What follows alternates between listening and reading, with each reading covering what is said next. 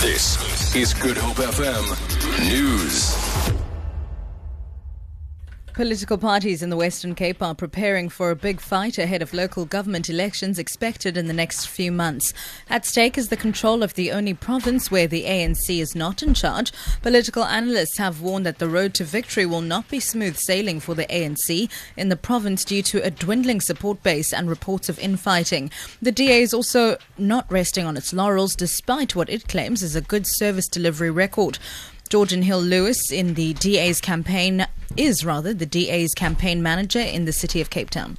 In the past, we have not had branches in every single ward. We haven't had the opportunity to speak to every single voter because of that. But now, in this election, I think it's the first election where the DA will have a huge team of activists and volunteers in every single ward in the province. We are absolutely going to focus on areas where we don't have strong support. It's going to be our biggest focus that we've ever done in any election.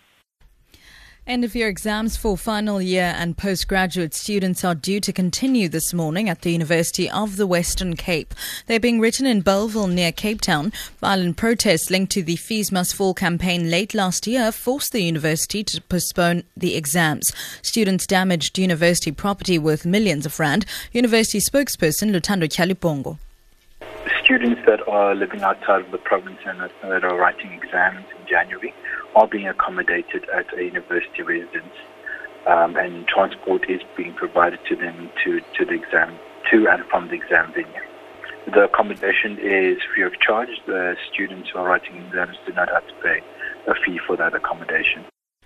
Basic Education Deputy Minister Enver Surti says the value of giving learners a second chance to prove themselves should not be underestimated. Minister Angie Motshekga yesterday launched a program in which learners who have not performed well will be given an opportunity to write supplementary matric exams. The launch took place in Ivory Park, east of Johannesburg. Surti elaborates. So, there's more than 120,000 learners that would be eligible to sit for a supplementary examination. Only approximately 41 would enroll for it, and from the 41% that enroll for it, another one-third would not even sit for the examination. And the South African Weather Service says the current heat wave that the country is experiencing will persist until tomorrow. The affected provinces include Gauteng, Limpopo, the Northwest and the Free State. Cooler weather is expected in southwestern parts of the Western Cape. The intense drought conditions around the country are threatening the maize crop and pushing domestic prices for the grain to record highs. The Northwest and Free State are key grain growing areas. And finally, Italy's interior minister has called for surrogate mothers to be treated in the same way as sex offenders. Angelino Alfano says what he terms the rental of wombs should be a universal crime punishable with prison sentences.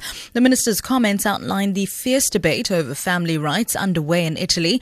This as the country prepares to give gay couples legal rights for the first time. Surrogacy is illegal in Italy.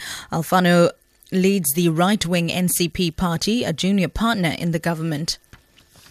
The rand is trading at 15 rand 96 to the US dollar, 23 rand 28 to the pound sterling, and 17 rand 22 to the euro. Gold is trading at $1,099 an ounce, and the price of Brent crude oil is trading at an 11-year low at $33.35 a barrel. For Good Hope FM News, I'm Sibs Matiela.